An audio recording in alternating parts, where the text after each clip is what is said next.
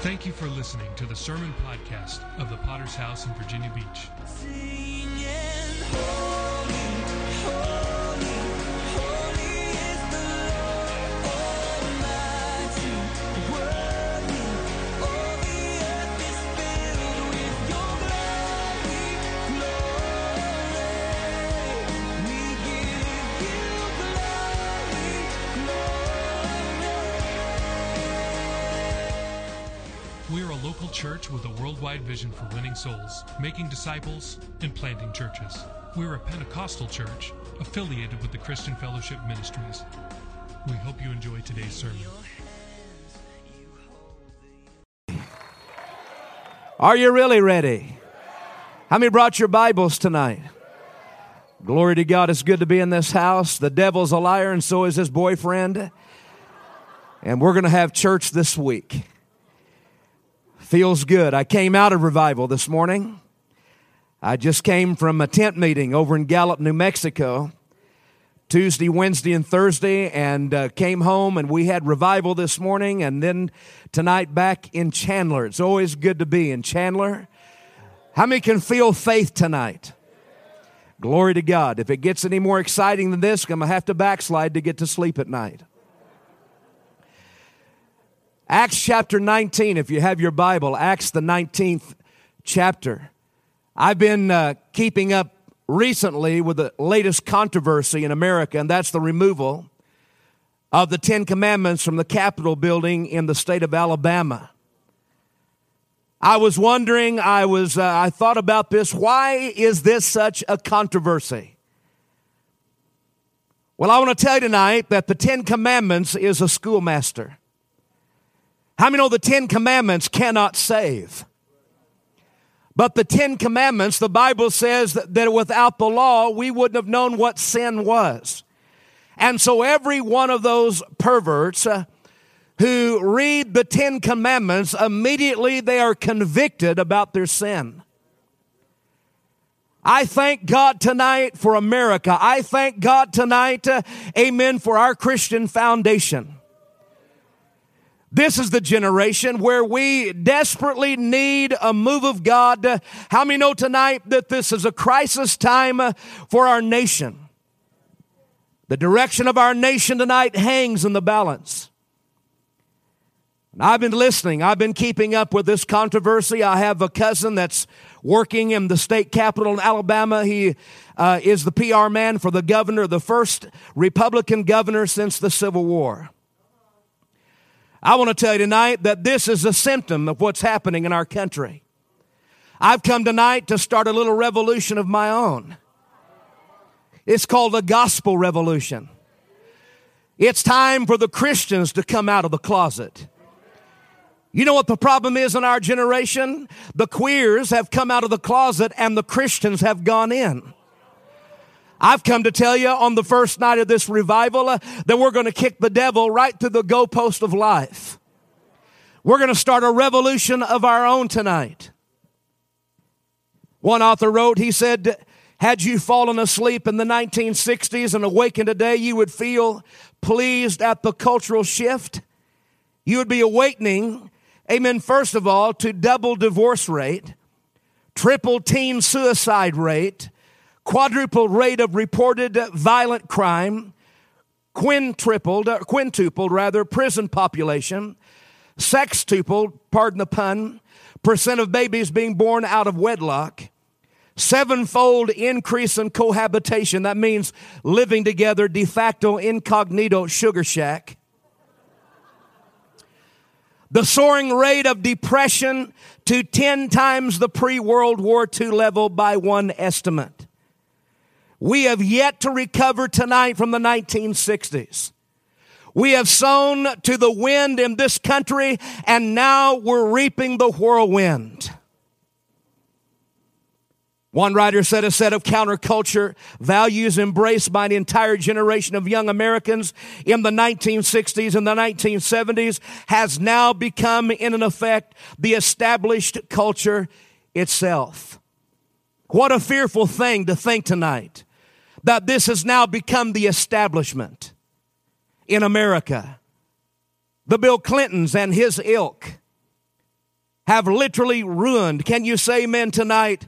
Amen, as they advocate, amen, free sex, immorality, and getting high. That's the generation that I was raised in tonight. And I want to tell you tonight, if there's ever a need for a revolution, we need a revolution in America. And how many know that the gospel is the power of God unto salvation? It's the gospel that's going to change the moral climate of this city. Oh, how we desperately need a revolution in America. I was pioneering a church up in the Navajo Nation, 1990. I was in that little church on a Sunday morning. I'll never forget it. Meeting in a neutral hall. I preached up a storm. I didn't care if there was 12 or 1,200. I sweat through my shoes, and the more anointing I felt, the more I began to sweat. And I preached to those 13 people. I preached on the Holy Ghost. Now you have to understand the environment here. Amen. You have to understand that the night before they just had the aerobics class, and you could just smell the sweet aroma of Jesus there. There were paper wrappers on the floor, Tootsie Roll wrappers, Lay's potato chip wrappers. I thought to myself, why have an aerobics class? You might as well just have an eating contest. You've never lived until you pioneered to work in a neutral location. We're moving equipment in and out of that place. But I preached that morning on the Holy Ghost and preached to the best of my ability. And I'm looking out at that deadly dozen, and it's like they're watching a tennis match as and they look so tired, and I was the one doing all the work. I gave an altar call, and the only one that came forward that morning, amen, was my 12-year-old daughter at the time. She said, Daddy, I want the Holy Ghost, and I want it this morning. And she broke down and began to cry, and I began to cry. I looked over to her mother, and her mother's crying. The entire group's crying, and I laid hands on her. We had no catcher that morning. It was a linoleum floor, and when I laid hands on her, it was like the Holy Ghost hit her between the eyes with a 2x6, and she hit the floor. And when she hit the floor, she began to speak in the most beautiful language that you've ever heard. And God spoke to me that morning. He said, what you're looking at on this floor is the seed of another revival that's coming to America. I believe it's coming. I see a change coming tonight. I believe America tonight can be changed. Listen to the words of William Booth. Here's a 100-year-old hymn. It's called Send the Fire. This is 100 years ago. God of Elijah, hear our cry. Send the fire. Make us fit to live or die. Send the fire today to burn out every trace of sin, to bring the light and glory in. The revolution now begin. Send the fire today. Here in the book of Acts chapter 19, Paul is stirring up a revolution. Acts chapter 19, amen, the Bible says in this passage before us, in verse 25, he called them together with the workers of similar occupation, said, men, you know that we have our prosperity by this trade. Moreover, you see and hear that not only at Ephesus, but throughout almost all Asia, this Paul has persuaded and turned away many people, saying that they are not gods which are made with hands. So not only is this trade of ours in danger of falling into disrepute, but also the temple of the great goddess Diana may be despised and her magnificence destroyed. We hope so. Whom all Asia and the world worship.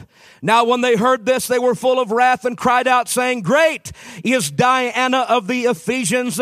So the whole city was filled with confusion, and rushed into the theater with one accord, having seized Gaius and Aristarchus, Macedonians, Paul's travel companions. When Paul wanted to go in to the people, the disciples would not allow him. Let's pray tonight. Father, I'm asking tonight, by the Holy Ghost, you would move in this place. We desperately need your touch. We have no confidence in our own flesh. We're asking, God, that you would move in this place, convict of sin, of righteousness, coming judgment, have right of way in this revival. Let this be a week of revolution. Change and transform, break the curse of drug addiction. Fill with the Holy Ghost, put marriages back together. I pray that you'd have right of way, heal the sick. Let this night be a night of the miraculous and the supernatural. And we give you the praise and the glory in Jesus' powerful name. And all of God's people said, Amen. I want to consider with you, first of all, this evening, the fundamental principle of revolution. And the fundamental principle tonight of revolution is dedication to the cause. In 1 Samuel, we read about David. As a young boy, he went to the front lines. There was a battle line drawn between the Philistines and God's army. I've been to that place in 1994. I was there at the brook where David went down to the brook and found 5 smooth stones. You know why he found 5 smooth stones? 1 for Goliath and 4 more for his brothers. Who's first? Don't you love David's spirit? He comes upon this battle scene. The army of God is intimidated by this 9-foot giant by the name of Goliath as he marches back and forth. And David, amen, as he comes upon the battle scene, he said, who is this uncircumcised Philistine that he would defy the armies of God? And he made a very interesting statement. Is there not a cause? We have a cause tonight. George Failing said these words, we Christians have given Calvary to the communists. They accept deprivation and death to spread their gospel, while we Christians reject any gospel that does not major on healing and happiness. There is something greater than earthly life in this world. I'm talking about a dedication to a cause. Before I got saved, I was a full-on bona fide hippie. I hated the government. I disrespected any that were in authority tonight. And I was involved in a cause to cause anarchy and to stir up rebellion. But I'm glad to tell you that Jesus Christ sent a move of God to this nation that swept from the west coast to the east coast and started a revolution of his own. I've got a cause tonight. Could I tell you the cause of mousy tongue is not the answer? How many know tonight, amen, that the answer to the world's problems, we have it tonight, and it's the powerful name of Jesus. In that revival, I saw drug addicts, amen, heroin addicts, a 45-second cure after prayer. What a dedication to a cause is a conviction that something's terribly wrong with society. There's time to make some major changes.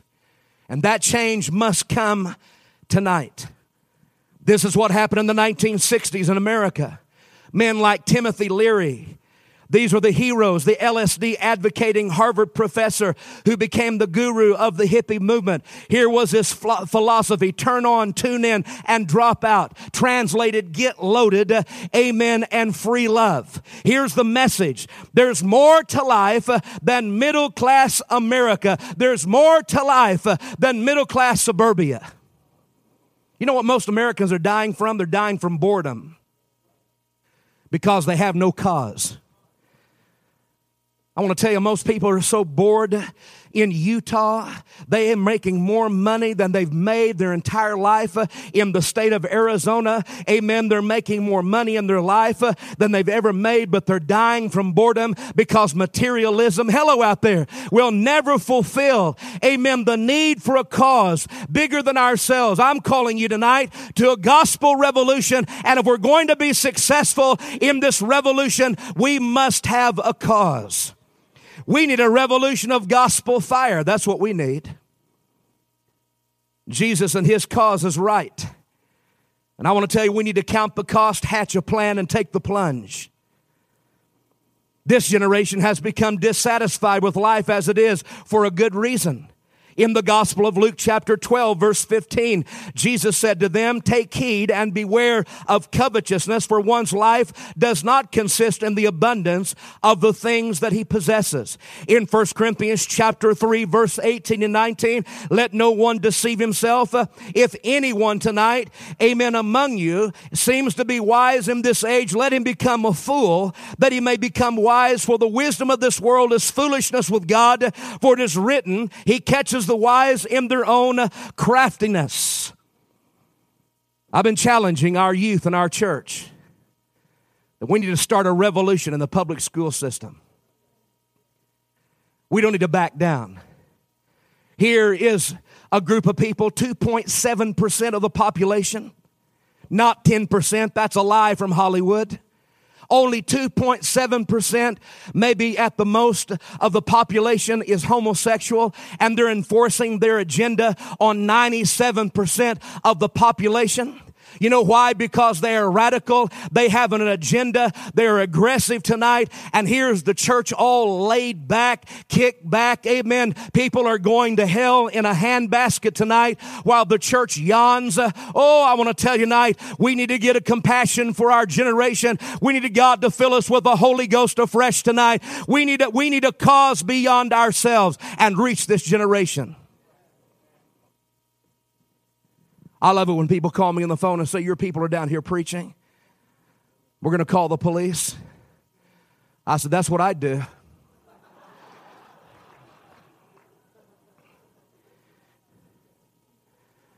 I'm pastoring in 1984 in the city of Santa Fe, New Mexico.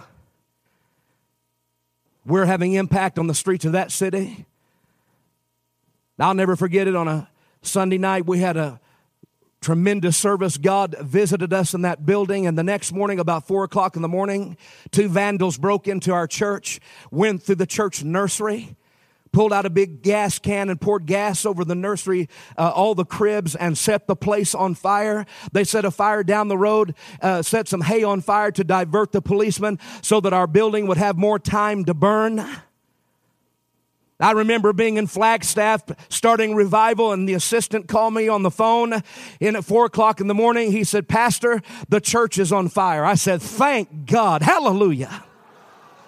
Thank God for the fire. I haven't had my first cup of coffee yet, and you're going to call me and talk to me. He said, no, not that kind of fire. The building's burning down. And I was trying to think back what I'd preached that Sunday. I preached on idolatry and homosexuality. Someone asked me, who do you think broke in and burned the building down? I said, a Catholic queer.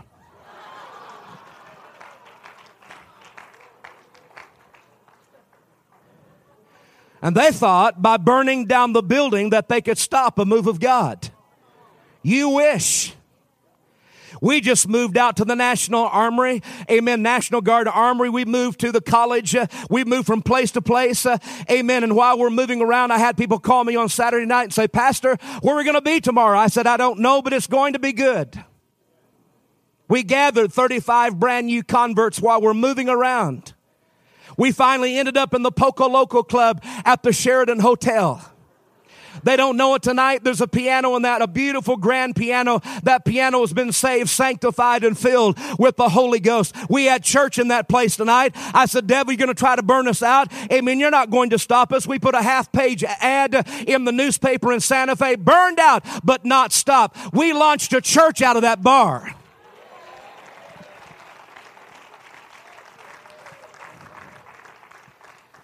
Paul knew what really mattered.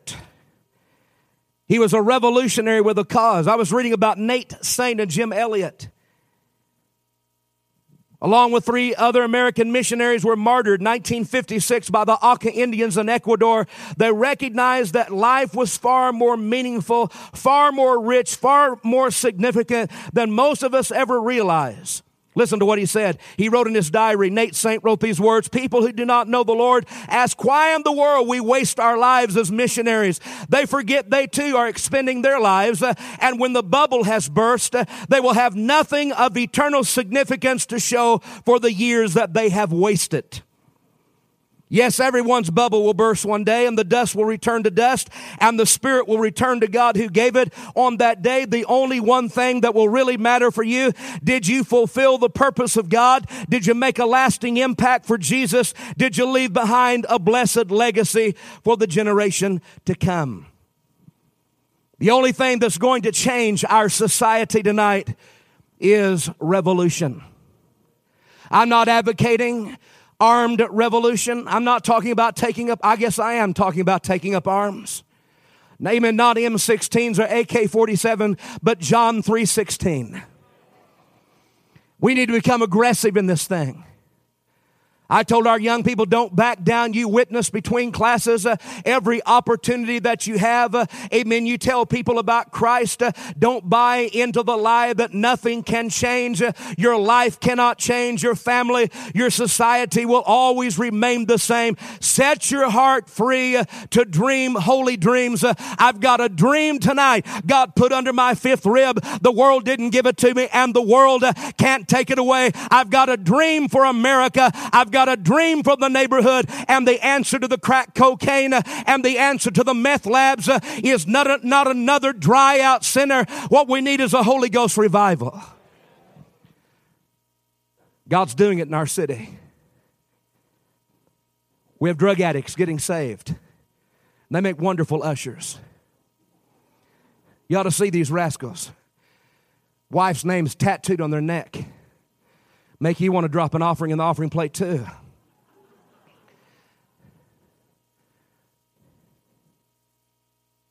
John Wesley said, give me 100 men who fear nothing but sin and desire nothing but God, and I will shake the world. We need a revival tonight. Mike Brown, an old hippie, a Jewish hippie that got saved in the Jesus movement from Brooklyn, New York. He said, think of the extreme measures people will take in the pursuit of sin. Stealing and killing to support a drug habit. Lying, deceiving, and conniving to pursue an affair. Going to the ends of the earth to experience an elusive pleasure. How far should we go and what price should we pay in the pursuit of spiritual obedience and service? The devil really doesn't care what words are sung, what professions are made, as long as he gets the desired results. All to Satan I surrender. All to him I freely give. That's the kind of taskmaster he is. He's the one who's been fueling earth's age-old rebellion, inspiring countless godless revolutions, and he demands complete obedience from those he captures. How loyal his followers are. I want to tell you, I used to give 150% to the devil. Isn't that right? We go all night Friday night, all day Saturday, and all day Sunday, and go to work on Monday and never think a thing about it. We get saved. Amen. And many times when the church comes together, it's like the meeting of the VFW hall. To come together and talk about what God used to do. That's one of the things that turned me off as a new convert, listening to the Pentecostals talk about what God used to do. But could I tell you that Jesus Christ is the same today? Amen. He's the same yesterday, today, and forever. How many know the same God of the past is a reality tonight? He's still in the saving business. He's still filling with the Holy Ghost. He's still healing sick bodies tonight. He's still putting marriages back together. That's the God I serve.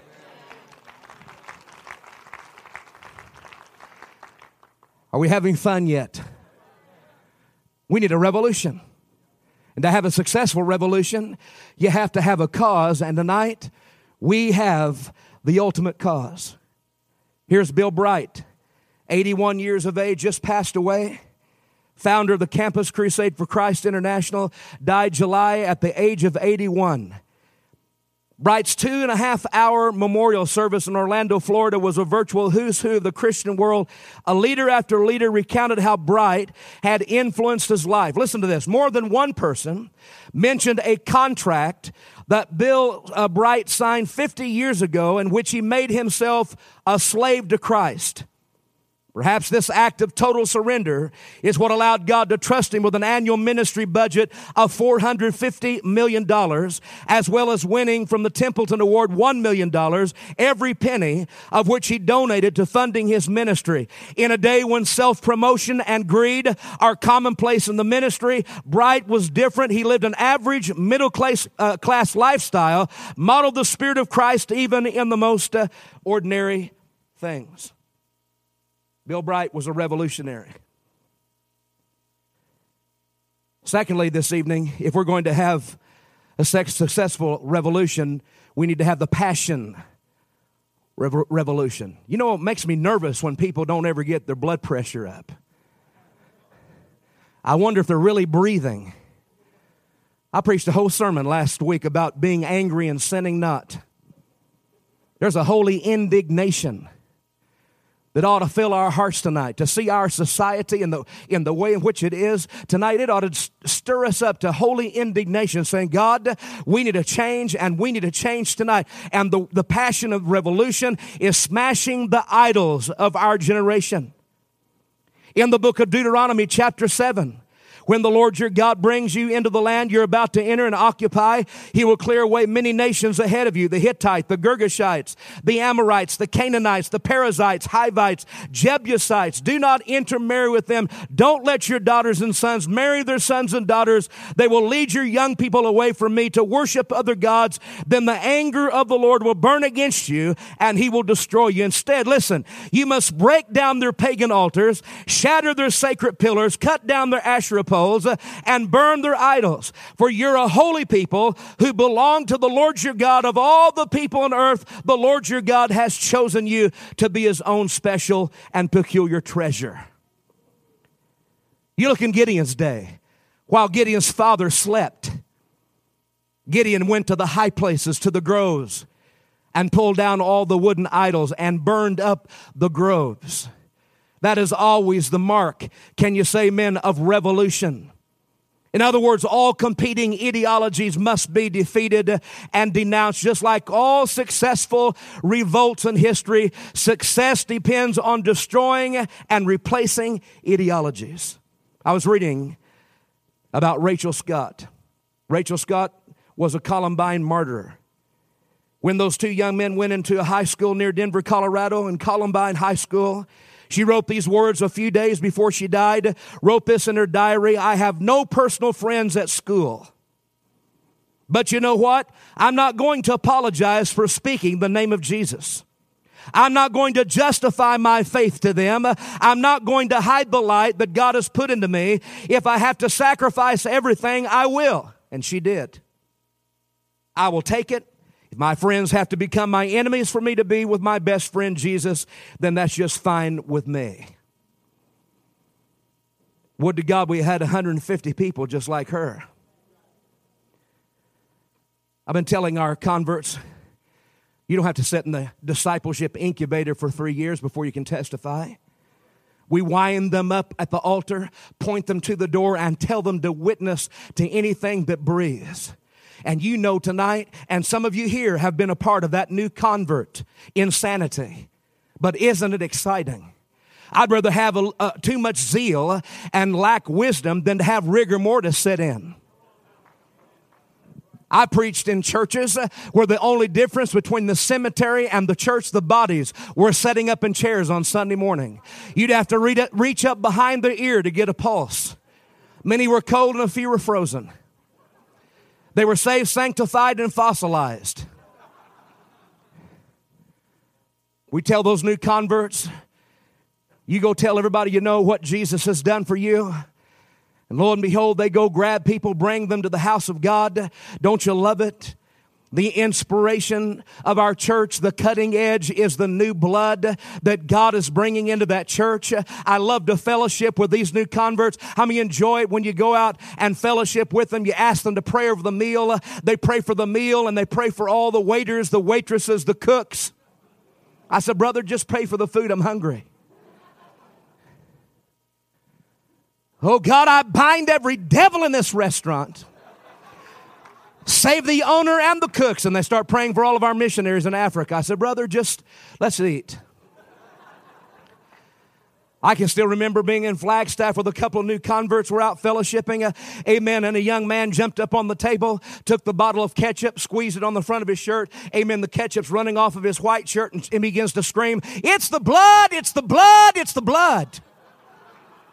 And they threw us out of the restaurant. And then Wednesday night we had testimony service. And one of the guys stood up and talked about how we've been persecuted for the Lord. I want to tell you, idols need to look out. Because this is the passion of revolution. And the first idol we need to tear down tonight, we need to smash the idol of addiction to entertainment. Americans are obsessed with idolatrous and polluting entertainment. Entertainment is suffocating and strangling the church's impact in America, and the content of our entertainment is almost frightening. Listen to me tonight. It hasn't always been this way. We have been seduced by graphic, high-tech images of violence, sex, and the occult, and the graphics are so real, it blurs the distinction between a video game and reality, and people begin to act out what they're seeing. Entertainment has become a foreign god. We need to smash it tonight. If entertainment is an idol in your life, smash it. Live without it for a few months. Quit wasting tonight endless hours a month ingesting deadly poison every week. You'd be surprised what would happen to your spiritual life if you would starve out that idol. Kill that one-eyed demon. Well, I do it to get relaxed. What a generation of weenies. I can't come every night of this revival because I might burn out. No, the only thing we're burning out on is selfishness. Are you with me? Can you imagine coming to revival tonight and just getting too much? Can't come back tomorrow night because I might burn out. I pray to God you get an overdose. I pray tonight that you'll leave the service under the influence. If a highway patrolman would pull you over, you'd have to fill out the ticket in tongues. If a mosquito which had Nile virus, amen, plunged its, amen, into your skin, amen, you'd go off saying there's power in the blood.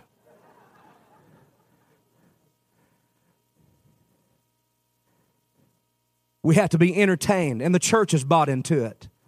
To get a crowd out, you have to have the singing Christmas tree and live camels in your Easter play. And all you're going to get is poo-poo on your platform. Laser light shows, trained dog acts. You ever read the Bible, sir? No, but I've seen the movie. It was powerful. That's America. Second idol we need to break tonight is the idol of obsession with sports. Now it's going to get really nervous in here. Our entire culture virtually revolves around sports. You know, people in our churches, one of the greatest idols of our day, we live for it. We're depressed for days when the home team loses. We're elated for weeks when they win.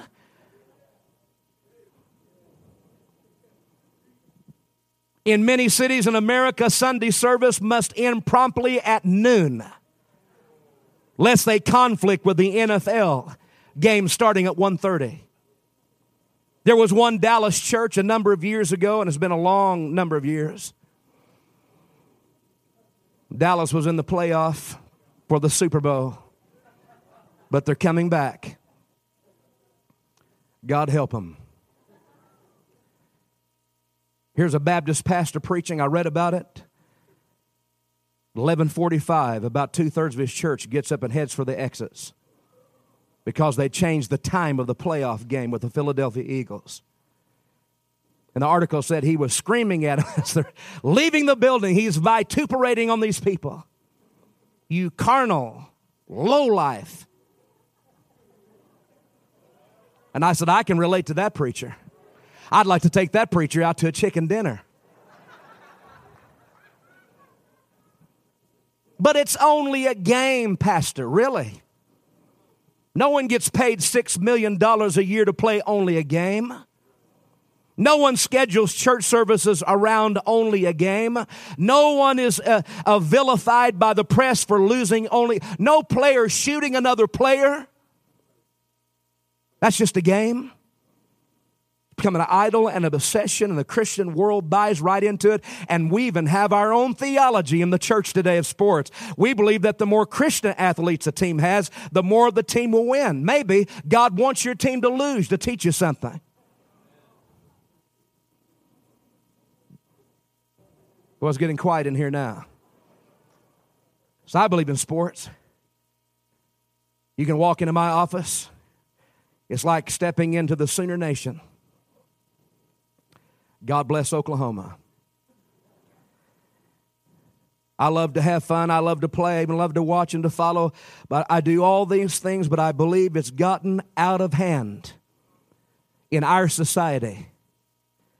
When you can get people at the Utah Jazz games, they're hyperventilating, falling out of the stands. They have to bring in oxygen to bring them back. And then they're screaming and hollering on Saturday night. And then they come to church on Sunday morning and sit there like wooden Indians.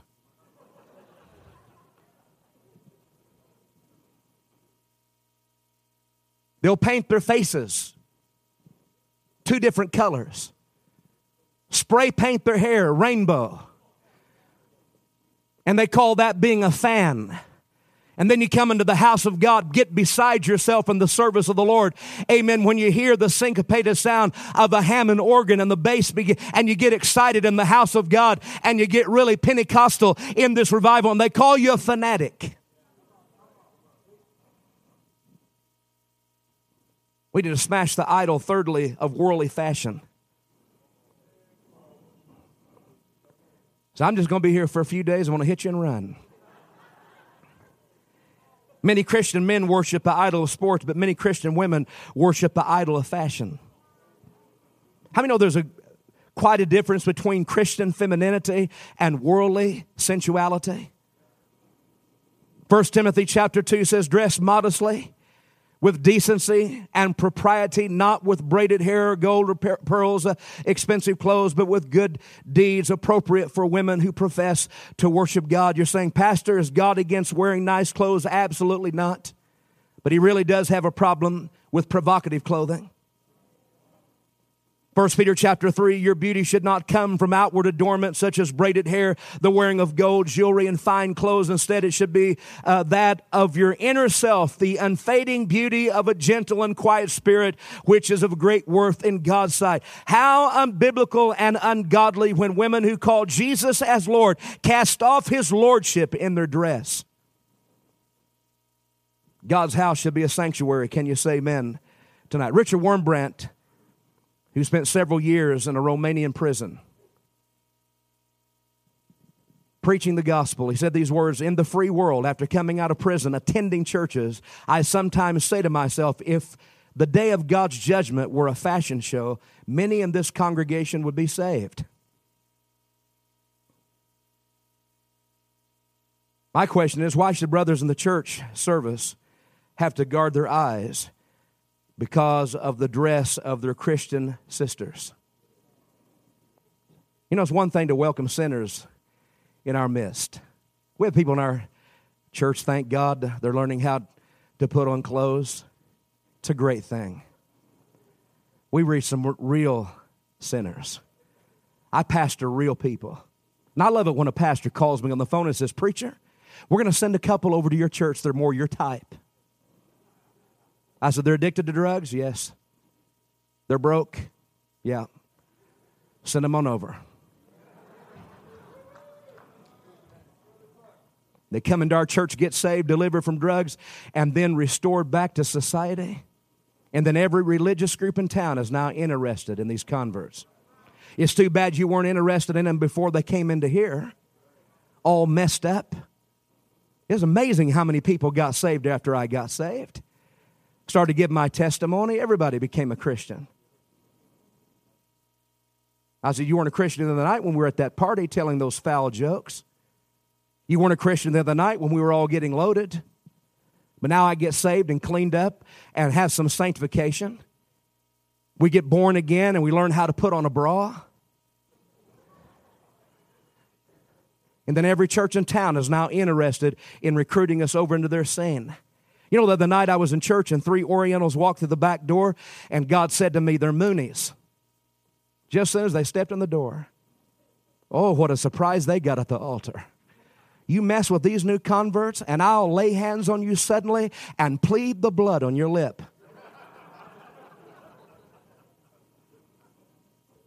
I said, are you with Sun Young Moon? They wanted to greet me into the unity meeting they were going to have over in Salt Lake. I said, are you with Sun Young Moon? Well, we work with Sun Young Moon. I said, you hit that door. You see that door back there? I want all 3 of you to move down this aisle as fast as you can run. And you hit that door, I'm going to call the police. You understand me? And you better pray the police respond real quick. Because we've got several ex-convicted felons here that might just backslide for about 5 minutes. And I know if they backslide, we always have an altar. They can come back and get right with God.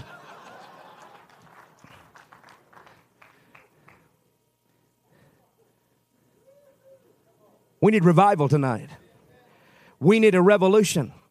It's one thing to welcome sinners into our midst, no matter how they look or smell.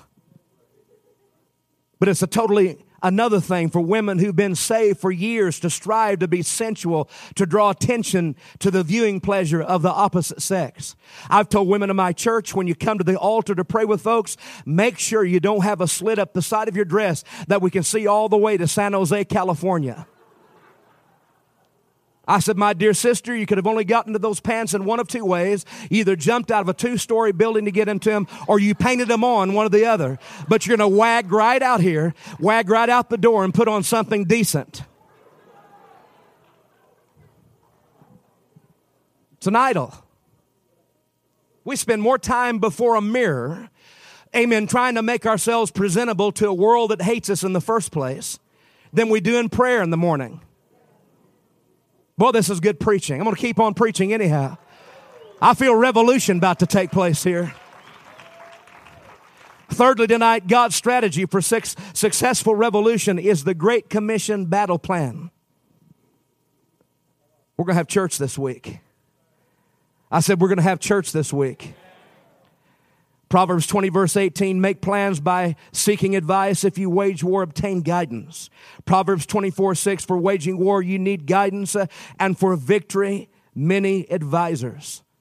One writer said, such a radicalized church, taking its discipleship with joyful seriousness, will be a revolutionary catalyst in society. Imagine the power of a fellowship composed of such revolutionaries. Imagine. I'm sitting in a building tonight, amen, with radical disciples that are on fire for God. Let me tell you tonight, I didn't come this week to bring revival to this church. Revival's already here. I came tonight to throw kerosene on the fire. I've come to fan the flame and tell you that you're on track tonight. 10 brand new churches launched out of this conference. I announced it to my church, and they came in glued. They came up out of their seats, standing ovation for the Chandler conference, and not even part of this conference. But we have the same spirit, and we're going to take our city for God. I said we're going to take our city for God. We're in a conflict tonight. I had a 12-year-old boy get shot and killed last year, shot in the temple, taken out of this world. And thank God 2 weeks before we opened up a children's church and he answered an altar call and got saved. Amen. A gang fight that went awry. A bullet traveled, a 30-06 bullet traveled 2.5 blocks and killed this little boy right in front of my wife. It looked like a war zone, friend. Thank God for this couple, one of the finest couples I have in that church. James Martinez, his brother Joe, and he and Laura, amen, go on TV in the state of Utah and testify about the grace of God. They're calling me on the phone, the police department. The police chief is crying on the phone. Let me tell you, it shook the foundation of our city. Out of that little boy's death, over 200 people came to Christ. We had the viewing of the body on a Thursday night, I believe it was, and 350 people came in to view the body and sat down. I leaned over to James. I said, James, we've got a captive audience. Preach, man. Usually they just pass through and go out the door. They sat down in our building. The community was so shocked. He got up and preached that night, and 33 people came running down to the altar and knelt by the body to get saved. The next morning we had the funeral. I preached again. His entire 7th grade class came down and knelt by the casket. Amen. We're born again. I drove by the cemetery the other day. I looked at the plaque on his tomb. I saw that plaque. It said, beloved son and brother and evangelist. And the most effective evangelist that we have in our city is that little boy. And he told his mother, he said, I always felt like God called me to be an evangelist. We're talking about serious business, folks. If we're going to have a strategy for successful revolution, we must keep our vision clear. That means we need to keep the main thing the main thing. Now, if God's called you to do a march for Jesus around your park, go for it.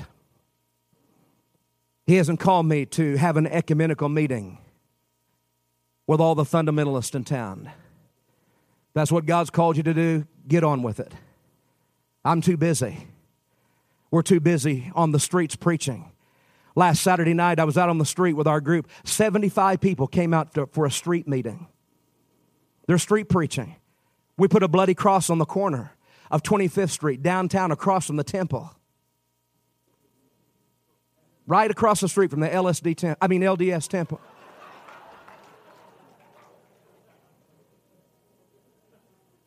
Put him up there and dressed a young man in our church dressed up like a Mormon elder. Another guy dressed up like a cholo, and they pulled out whips and began to beat Jesus. I didn't put this together. This is something they came up with. We began to street preach, and 9 people responded to the gospel. The police pulled up. I said, oh boy, this is going to be fun. The cops pulled up and said, keep on preaching. We got your back. Just keep on preaching. But we would just ask you if you would just quit beating Jesus for a few minutes, please. Because we're getting complaints.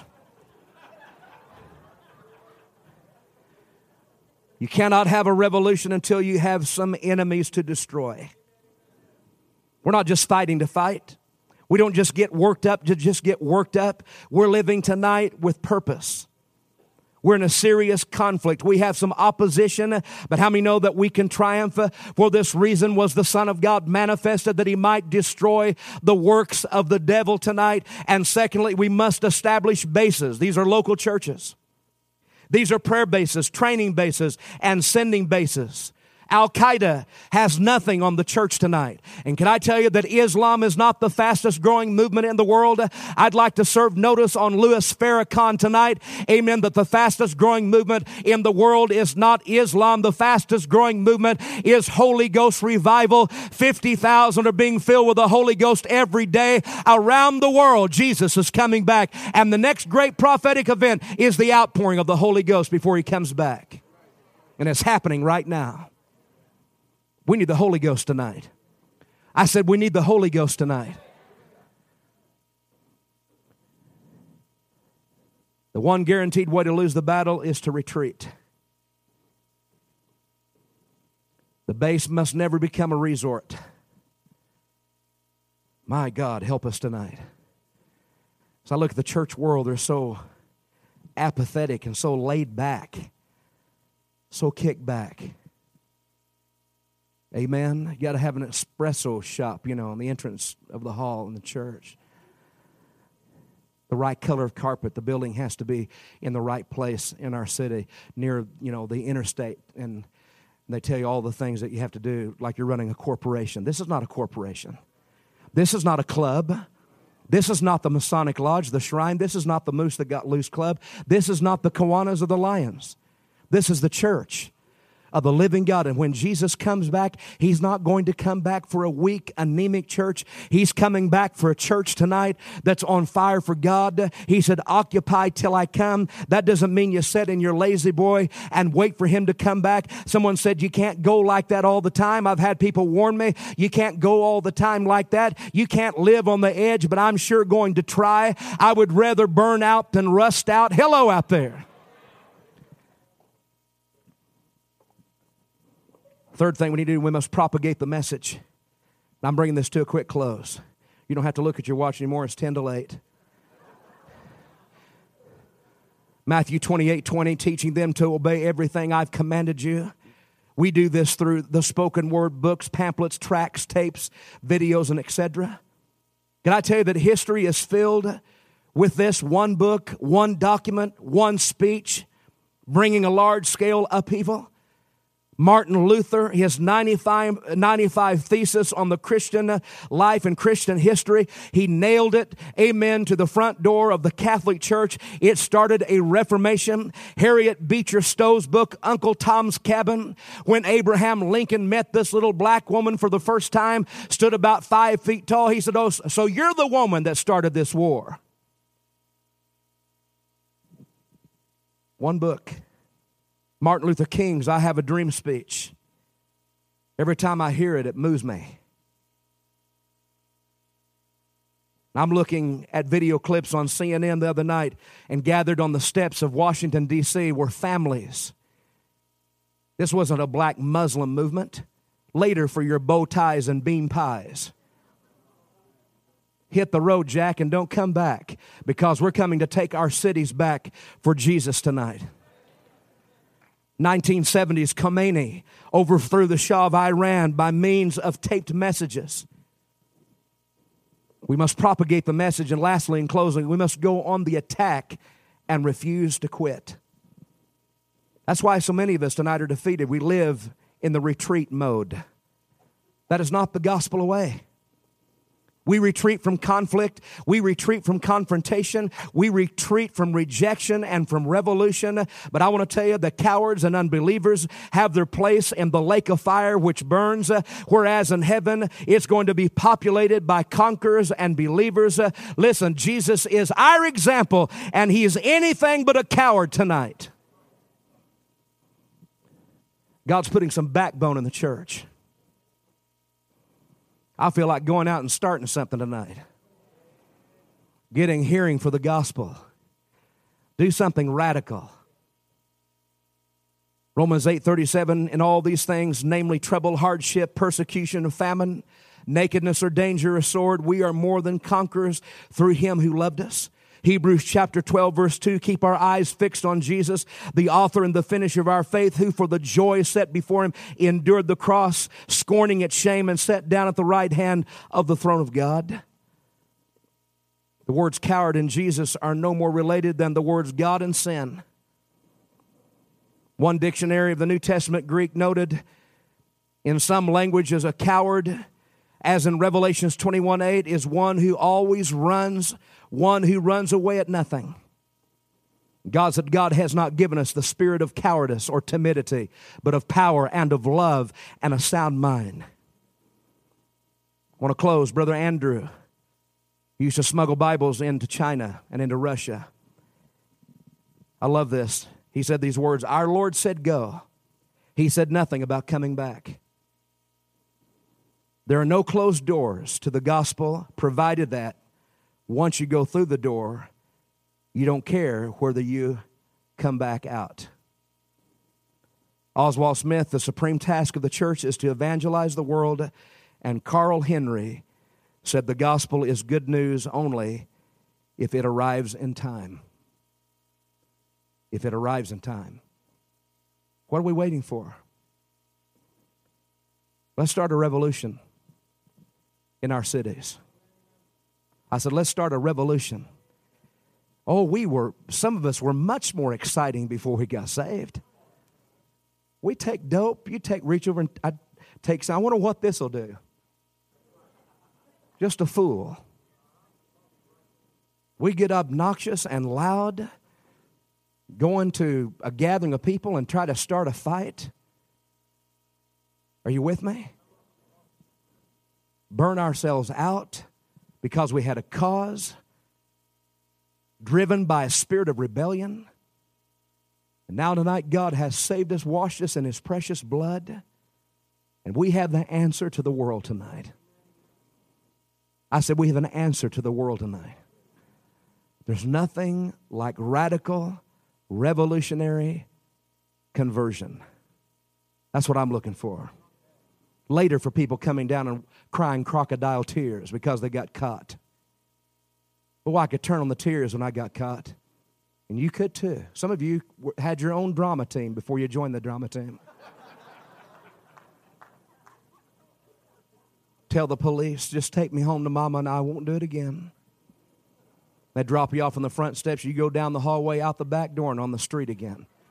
Because those weren't tears of repentance. Those were tears of remorse. Sometimes the back door of the church is bigger than the front door. We need to come down tonight, make up our mind we're going to serve God, get on fire for God. Quit playing church. Well, I was hurt. I was wounded. Whoopee. I've been wounded and hurt all my life, but I've learned how to forgive and go on. I don't have time to be distracted. We've got a vision tonight, and that vision is to touch our world for God. I want us to bow our heads. Our heads are bowed, eyes are closed in the presence of God tonight. I'm talking about a gospel revolution that will change the moral climate of our city. I was saved in a revolution. That revolution was so radical. Young people were coming to Christ just like they are at this present time, getting on fire for God. We thank you again for listening. Do you want to receive updates from our church in your inbox? Make sure to sign up at our website, vbph.org. If this message has been a blessing to you, would you consider supporting our ministry with a generous donation? Please visit our website at vbph.org and scroll down to find the Give button at the bottom of the page. We would be so grateful for your support. Until next time, love God and love people.